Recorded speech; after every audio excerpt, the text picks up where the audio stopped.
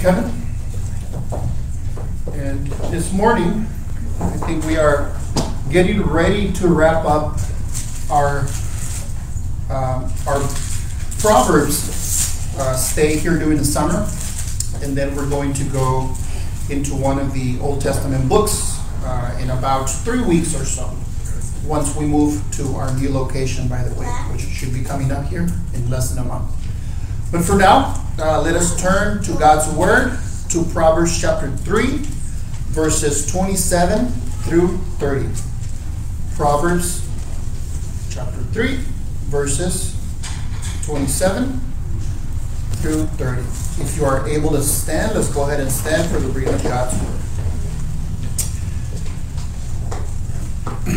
The God's Word says, "Do not withhold good from those to whom it is due, when it is in your power to do it.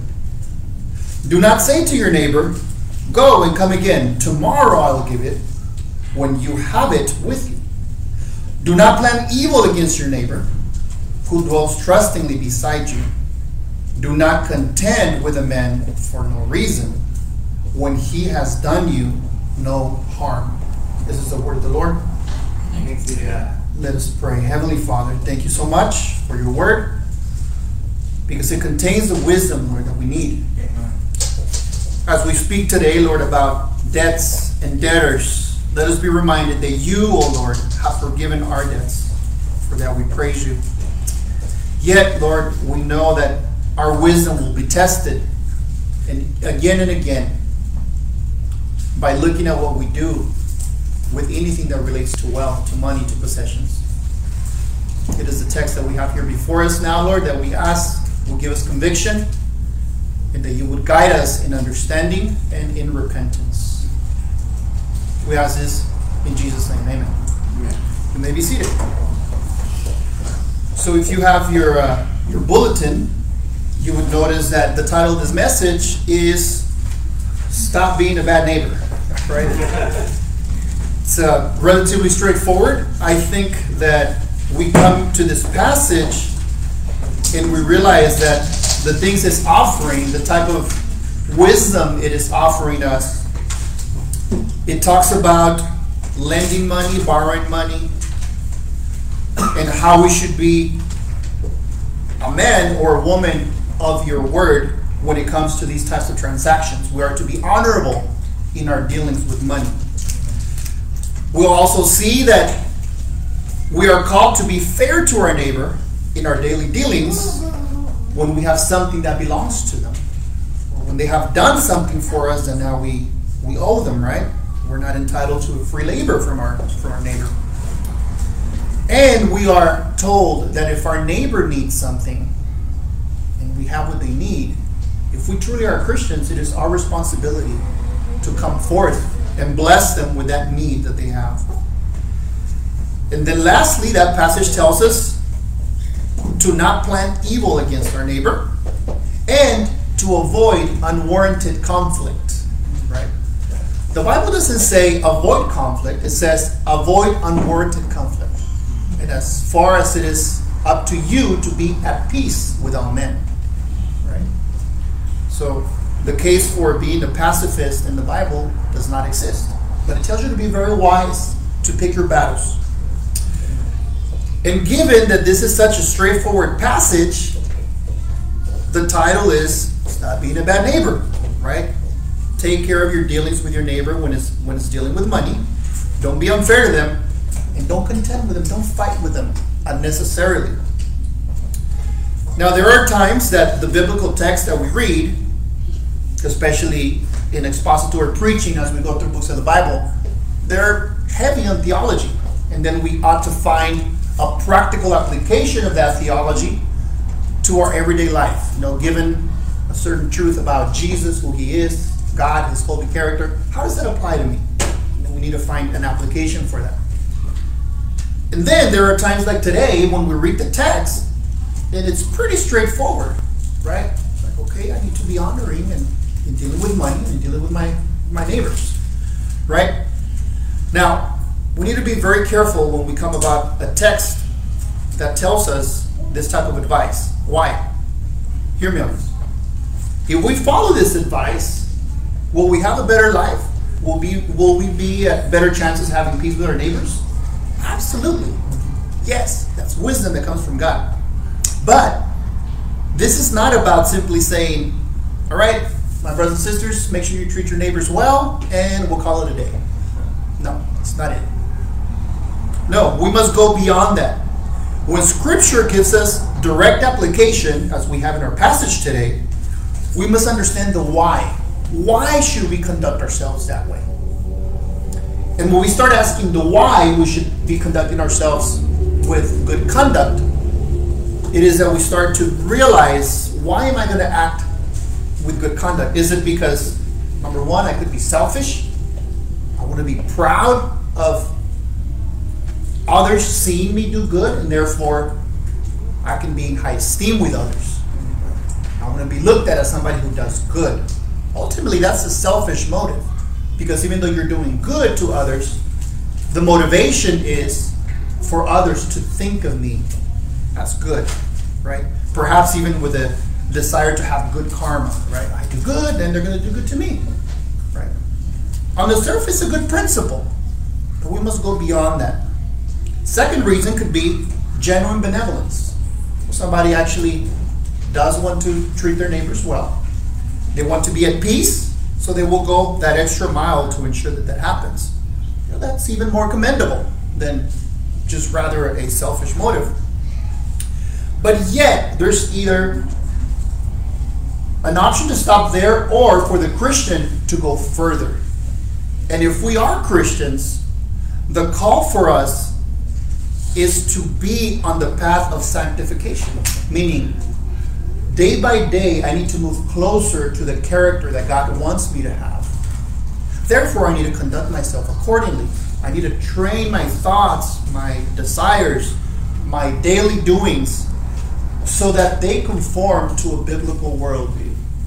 And that's where we need to emphasize. Not only doing good for the sake of doing good, but because as Christians, we ought to have that conviction that we need to honor God. If we honor God, it will follow that I'm going to honor my neighbor, right? As the first commandment tells us. So this is the key then. We conduct ourselves in this manner because we want to ascribe to a biblical world. We want to have a foundation for why we're acting as such, right? So as a topic here of being fair, being a straight shooter, being honest with our neighbors, this is very applicable to anyone, even if they're not Christians, right? Because our daily dealings with our neighbors having to do with money is a topic that often brings division within our close friends, acquaintances, even family members when we start to deal with money. So let us pull a couple of facts from studies that have been done that tells us that close interpersonal relationships are damaged due to dealing with money. So I'll pull two examples. The first one, a lady by the name of Jordan Bissell. She's a researcher on interpersonal relationships and mental health. She published a study this year in which she lists some top reasons why relationships go sideways. One of the top three is said that there is an inconsiderate person taking advantage of the other person.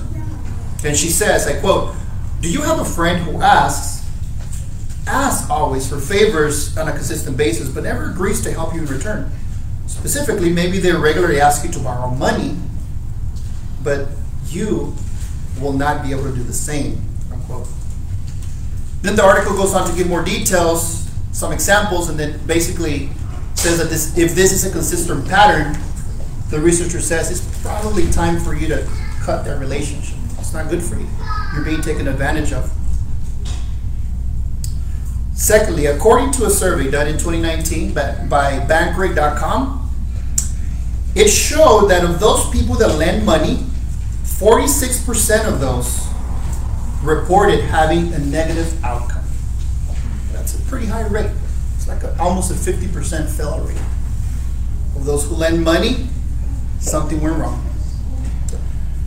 Practically speaking, this survey is pretty much saying, if you're thinking of lending money, think of it as a coin toss. 50-50 chance that it's going to end up bad, right? That survey also reported that it's a similar failure rate for co-signing of a loan.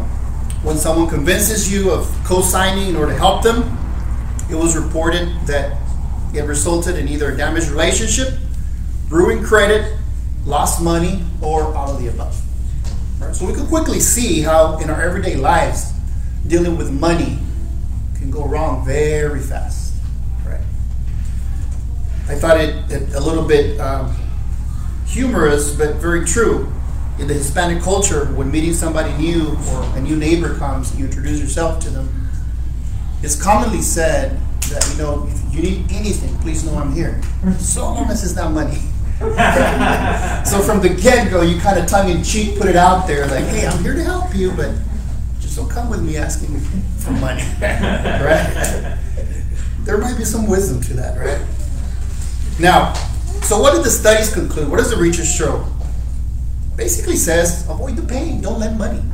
Just be clear, right? The question we should ask is, what does the Bible say? Well, Scripture does not necessarily arrive at the same conclusion. However, it gives us insight to both the lender, the borrower, that they namely should honor God in all of their dealings. And if God is honored on both sides, it should all be good. However, and unfortunately, as we have the Scripture before us today, it exhorts us, it reminds us, it even rebukes us into repentance because we do not always behave wisely when it comes to dealing with money with our neighbor. Not primarily, now listen, the Bible doesn't tell us that primarily because we run the danger of a damaged relationship, although that's true. It doesn't tell us that, doesn't give us a warning, not primarily because we run the danger of giving a bad witness to those watching, although that's also true. But because in being a shady and irresponsible person when it comes to dealing with money, we are dishonoring the name of God, especially if we say that we're Christians. So this is the reason why Scripture consistently warns us about the way we manage our wealth, our possessions, our money, our attitude towards money. As our Lord Jesus told us in Matthew 6:21, where your treasure is, there will your heart also be. Where your treasure is, that's where your heart also is. For many of us, if we're honest, we claim the name of Jesus, that He's our treasure, that the things of God is where we find our riches. But if we take a close look at how we manage our money, including our dealing with our neighbors when it comes to money, it tells a very different story. So my brothers and sisters, let us not be deceived. Wherever we place our treasures, whatever it is most important to us, especially when it comes to money, that's really where our heart is. This is a constant warning. So the common theme then here in this passage, when we read the instructions, the wisdom coming from God, let us think about this. Do we immediately take inventory? All right, well, who has wronged me? I want to get straight with them. They better pay up. Or can we and will we think of, who have I wronged? Have I repented? Have made reparations in the dealings with my neighbor? Because our default position is to quickly think of someone who has wronged me. Right? I'm the victim here. And Scripture is consistent in telling us, wait a minute, first you are an offender. What have you done? So then, it is here where we take a hard look at the mirror and tell that person, stop being a bad neighbor. Right? Because that's what the Bible tells us to do. So these verses will be teaching us three things. One, to not withhold what is owed to your neighbor. Don't withhold what is owed. Secondly, don't withhold what your neighbor needs. And thirdly, don't withhold peace from your neighbor. Don't withhold what is owed. Don't withhold what they need. Don't withhold peace from them. So with that, let us dig in. Verse 27. Not withholding what is owed to your neighbor. Straightforward, verse 27 says, do not withhold good from those to whom it is due, when it is in your power to do it. So the concept here is this. Think of it as you're looking at a scale. It's perfectly balanced. And temporarily, you take a little bit from that side, and now the scale is uneven. It's supposed to be temporary. But as time goes by, that scale never becomes balanced again. It remains in an unbalanced state. Something that was and now is not balanced. The word there, to withhold, it means to keep away, to keep hidden, to hold back. The implication is that you have what should be repaid, or you can make do with what should be repaid, but you withhold it. Right? There's something there, but you withhold it. It is in your power to do it, but you withhold it. And then it said to not withhold good. The most direct application for the word good, of withholding good, is like the material things of the world, the goods. That particular word is used elsewhere in Scripture. 1 John 3:17 says, but if anyone has the world's goods and sees his brother in need, yet closes his heart against him, how does God's love abide in him? Right, we'll come back to that verse in the next verse because it talks about withholding what your neighbor needs. That's a direct application of that. But here, we're looking at that to take a look at the word goods. The application of withholding goods, withholding good from your neighbor, it means like the tangible things, like something your neighbor needs and you're holding back. Something that your neighbor is due and you're holding that back. But it can also be extended beyond just the material things. We'll talk about that at the conclusion. Now, it says to whom it is due. Here, the language is owing or having something payable to as an impending debt. And it is often used in the Bible of a landowner who is owed fees. It is also used as of a citizen who is owed wages, or an owner who has lent something. So that's the type of language that it refers to when it says to whom it is due. It's talking about a debt. So then we can confidently conclude that the Scripture tells us that it is a wise thing to pay our debts. Go figure, right? Straightforward. But yet, there's a 50% fail rate of doing this. So obviously there's something wrong. Romans 13:8 concludes the same thing. Owe no man anything, but to love one another. For him that loves has fulfilled the law. The context there is the borrower becomes a servant to the lender. And if you keep doing that perpetually, you're going to be a slave. Right? So both Solomon in Proverbs and Paul here in Romans agree that it is biblical wisdom not to owe money. To rather owe only brotherly love. If anything it is that we should owe is brotherly love. To love one another. Another way this has an application is when someone has performed a job for you and you don't pay them. Something that is due to your neighbor. You're withholding it.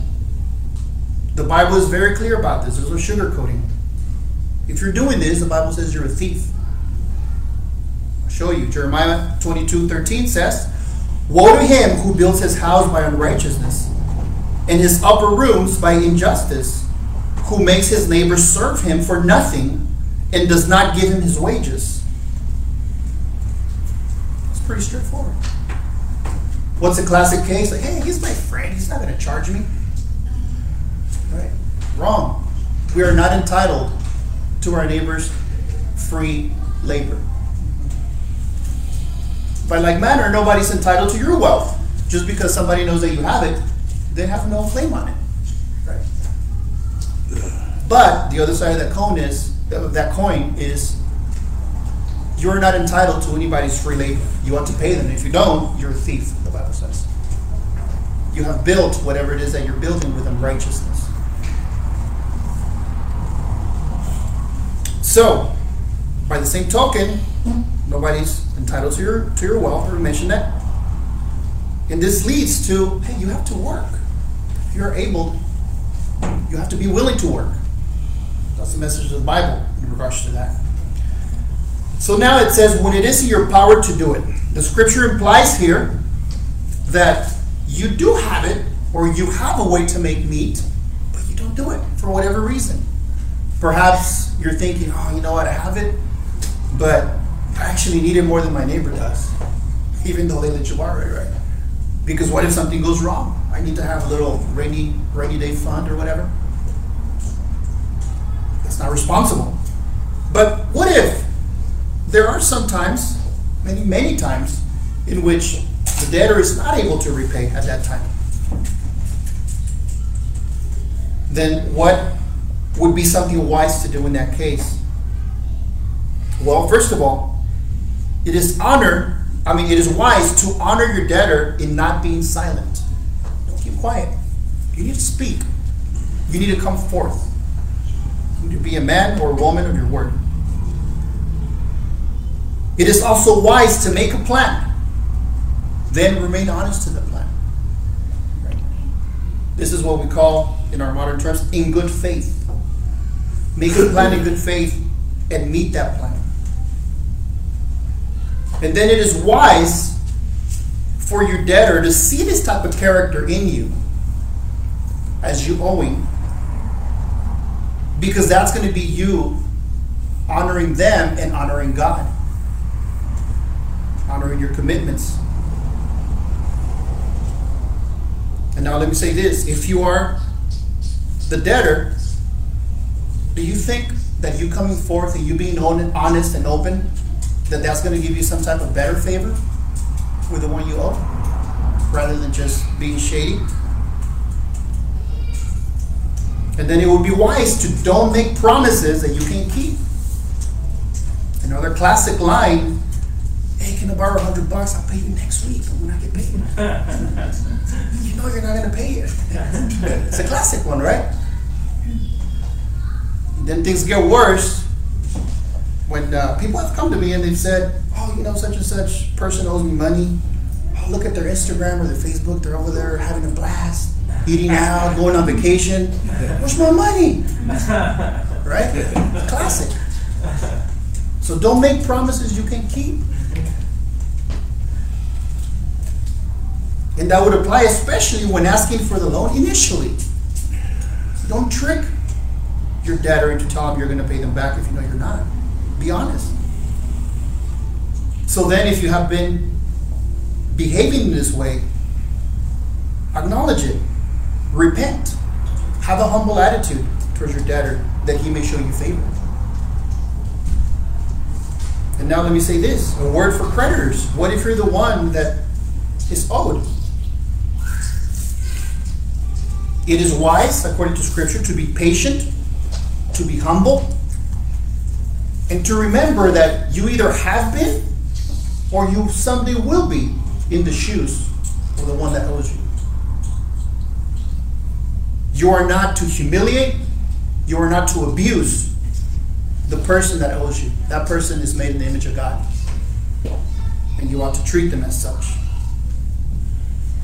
And then, if you're a creditor, perhaps you should be wise next time somebody asks you for money. That is biblical wisdom. So not withholding to your neighbor what is owed to them. That's the first one. Number two, don't withhold from your neighbor what they need. Okay, verse 28, Proverbs 3:28 says, do not say to your neighbor, go and come again, tomorrow I will give it, when you have it with you. See what this is? You see a need, and for whatever reason, you're like, maybe tomorrow, come back. And this person is going to go hungry. They're going to go without providing for their family for that time. They're going to have a time of misery until you make them go back the next day. And if we're honest, what do you think is going to happen the next day? Probably another excuse, right, for not giving them what they need. Let us take a look at 4 scriptures here quickly that talk specifically about that. 1 John 3:17 says, but if anyone has the world's goods, right? We're talking about the goods, meaning the material possessions, the things that somebody may need to live. It says, if you have those goods and sees his brother in need, yet closes his heart against him, how does God's love abide in you? Another translation says, if you close the bowels of compassion that you have, but you have no compassion, how can you say that the love of God abides in you? He says, you better check yourself. It's a warning. Galatians 2:10, it says, only they asked us to remember the poor, the very thing I was eager to do. The setting there is Paul being sent to the Gentiles, and Peter reminded him to remember the poor, to remember to take care of the poor. And Paul says, yes, I was eager to do that. So that's something that I was going to do anyways. Right? Remembering the poor because they have needs. Romans 12:13 says, contribute to the needs of the saints and seek to show hospitality. This is very important. Because as Christians, the first and foremost needs that we should be meeting are the needs of the Christians around us. Okay? Very important. There's other references to that, but that's basically the New Testament standard for charitable giving. And then one more. James 2:15, it says, if a brother or sister is poorly clothed and lacking in daily food, and one of you says to them, go in peace, be warm, be filled, without giving them the things needed for their body, what good is that? And then James goes on to say in the next verse that if that's you behaving that way, again, no sugarcoating, it says your faith is dead. In other words, you may check yourself because you may not even be saved. Right? Not because it's of works, but because if you are saved, you should have fruit that shows your compassion. Right? So there are a few references that apply to, again, the daily lives, very practical, applicable to our lives. People that are your neighbors, people you can see, people that you know have needs and that you can help. Are we to pray for them? Yes. Primarily for their salvation if they're not saved, but also to pray for their needs to be met. How many times has somebody not come to you with a need and you have what they need and you say, pretty much what James tells us here in 2:15, oh, I'll be praying for you, or even better, let me pray for you right now. And you're like, I have what they need. Right? I remember the case where a need was brought to the body of believers, the Christian community, and somebody said, okay, well, let's pray. And somebody said, no, we're going to take an offering right now, and whatever's left, I'm going to front it. And then we'll pray a prayer of thanksgiving. Right? How about that? Can we adopt that type of attitude? Right? We must pray and do. We must do and pray. So then, a quick word of wisdom in regards to helping those that are in need. This is very particular. The biblical message is somebody that you know, somebody that's a neighbor. You can see the need. Don't let them go without having that need met. I mean, it's two things. Primarily, it doesn't mean that you perpetually keep helping this person when they are able but not willing to work. It doesn't mean that. Because then you're now enabling a lifestyle according to their choices that is going to enable them to keep living that way. Then you're no longer helping them. And secondly, when helping somebody in need, it doesn't mean that a third party comes and takes your money from you and then they do it, likely going into a bottomless pit of bureaucracy and never really making it to the people that need it. And you have no clue what happens to the money. That's not the way the Bible refers to helping your neighbor. Somebody has that interpretation, I'm sorry, it's the wrong interpretation. That's not what the Bible refers to. We are to help primarily those in the body of Christ and then those in our community. And we're to be very generous. Make no mistake about it. Okay? So then that covers not withholding what your neighbor needs. And the third point here in this passage is not withholding peace from your neighbor. Don't withhold peace. verse 29 and 30 say, do not plan evil against your neighbor who dwells trustingly beside you. Do not contend with a man for no reason when he has done you no harm. So now this can have multiple applications. But we're going to stick to the context that we have already followed from the previous two verses. The general theme being not to withhold peace from your neighbor when dealing with him on a daily basis of money and possessions. A way in which we can withhold peace from our neighbor in this sense is, one, ask them to lend you money and then not pay you back. That could bring a lack of peace, right? Especially when you have a way to meet them, to repay them, but you don't. It's a way to withhold peace. Secondly, when you ask them to do a job for you and you don't pay them, you think that's going to bring peace? No. And then thirdly, seeing that your neighbor has a need, that you're not providing that need, you think that's going to bring peace? To them first, and then to you, to your conscience, to your heart, if you're really a Christian. That shouldn't bring you peace, nor them. Now, mind you, these things are where your neighbor has a genuine need, right? The verse talked about, the verse in James talks, they have something that they need because they don't have clothing or they don't have the daily provision of food, right? That's a need. It's not like your neighbor has a need for some type of luxury and they know you can make that happen for them and then they're mad because you don't. No, that's not what it means. Make no mistake, right? So in any case, we see how those things could make for a lack of peace with your neighbor, withholding peace from your neighbor. And there's two things to highlight in those verses. First, it tells us that your neighbor dwells trustingly right beside you. He has trusted you. Your neighbor has trusted you and you've betrayed that trust. It's verse 29. Your neighbor has put their confidence in you, especially if they know you're a Christian. And the way you've acted towards them is betraying that trust. So it is here that we start turning to the final application of what does all this mean? Right? You betrayed that trust to your neighbor who has given you favor, and you've become a bad witness. More on that shortly. And then secondly, the warning here is that your neighbor has done you no harm. As a matter of fact, they've shown you favor. They've been kind to you. And yet you're contending with them by withholding from them. When your neighbor has helped you, you betray their trust and contended with them in return. And then it tells us to not contend for no reason. Right? Let's not be foolish in our dealings. Let's pick our battles. The Bible tells us there will come a time when you need to contend with others. Right? Need to contend.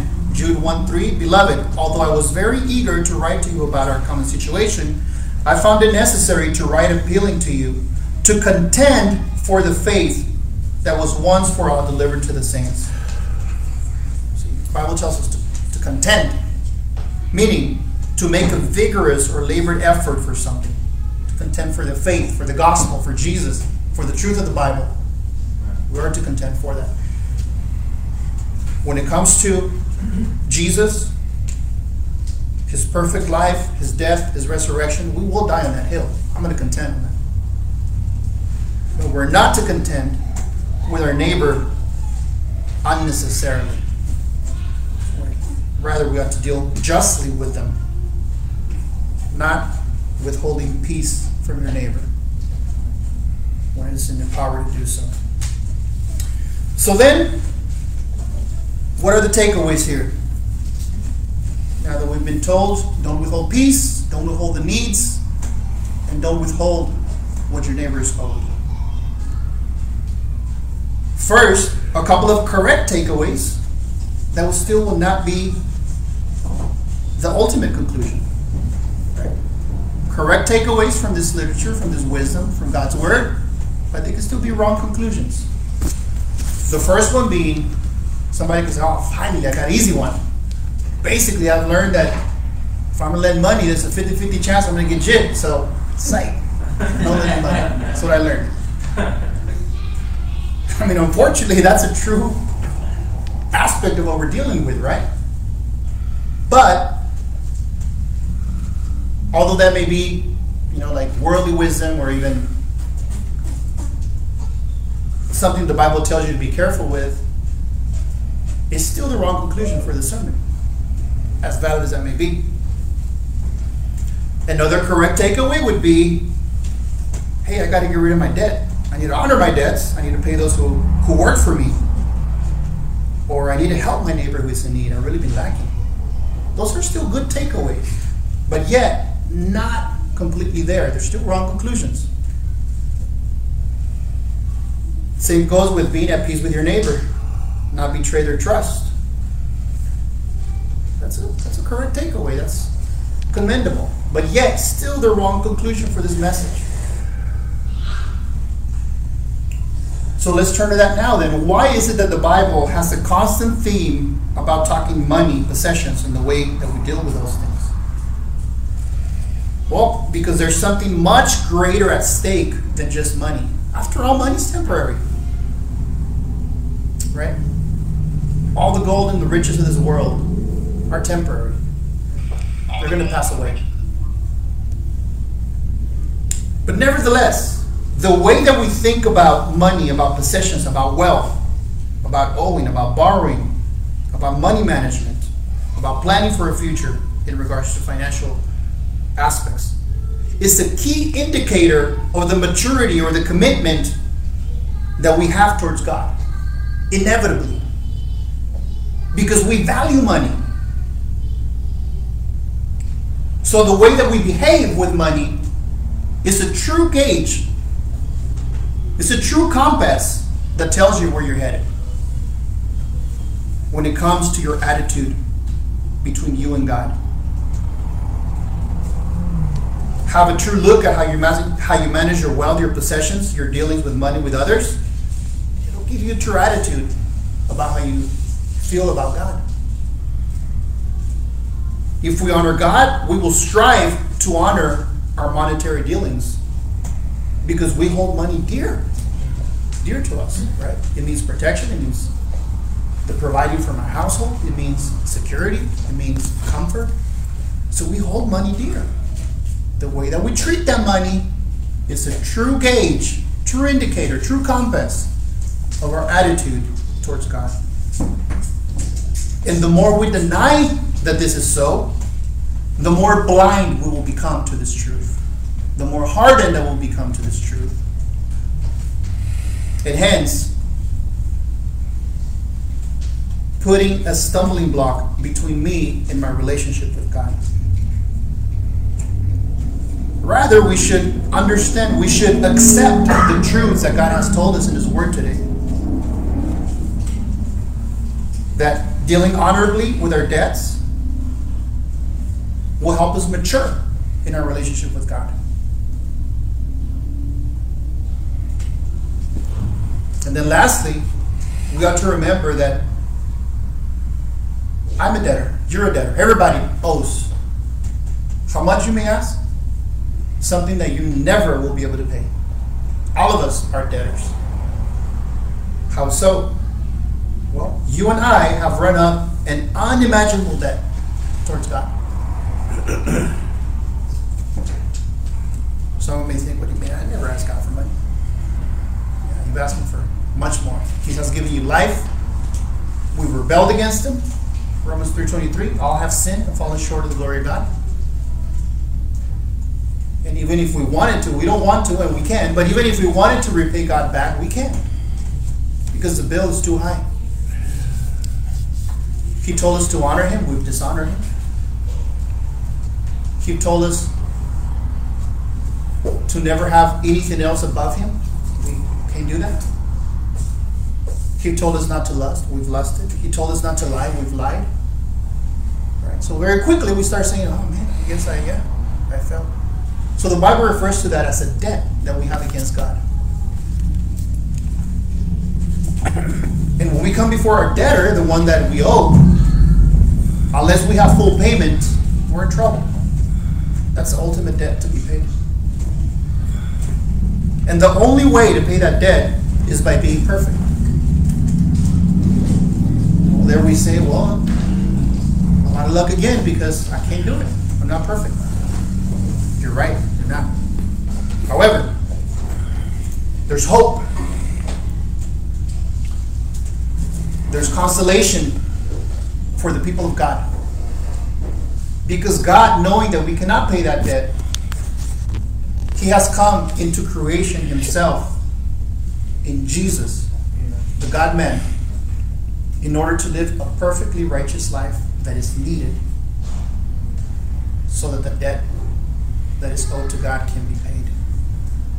So then when we have our faith in Christ, acknowledging and admitting that He is holy, that He cannot stand sin, and that we put our faith in Jesus, His perfect life, His death, His resurrection, then that goodness of Jesus, that perfection of Christ is now in our account so that we can pay that bill. Isn't that great news? And now when we come before the judge to pay what is due, then Jesus says, He's with me. She's with me.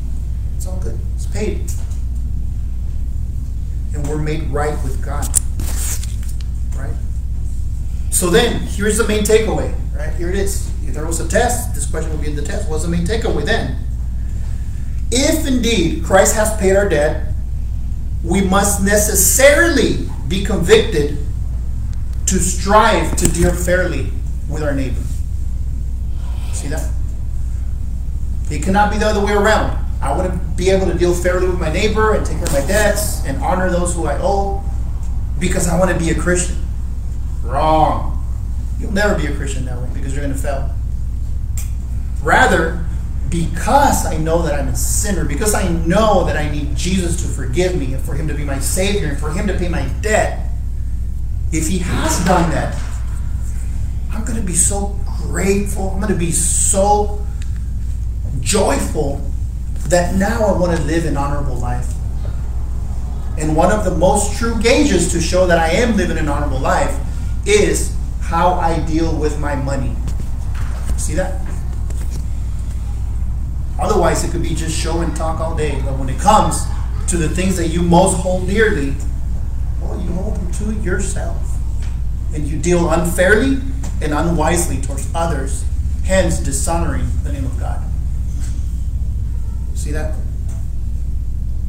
So then may God grant us the conviction, the repentance to walk in the newness of life that Christ gives us, that is required to love our neighbors as ourselves. That needs to come from God. We cannot do that ourselves. Then we can stop being a bad neighbor, as the title of the message says, and then we can rather be a Christian with a godly character, as it should be. May God grant us that.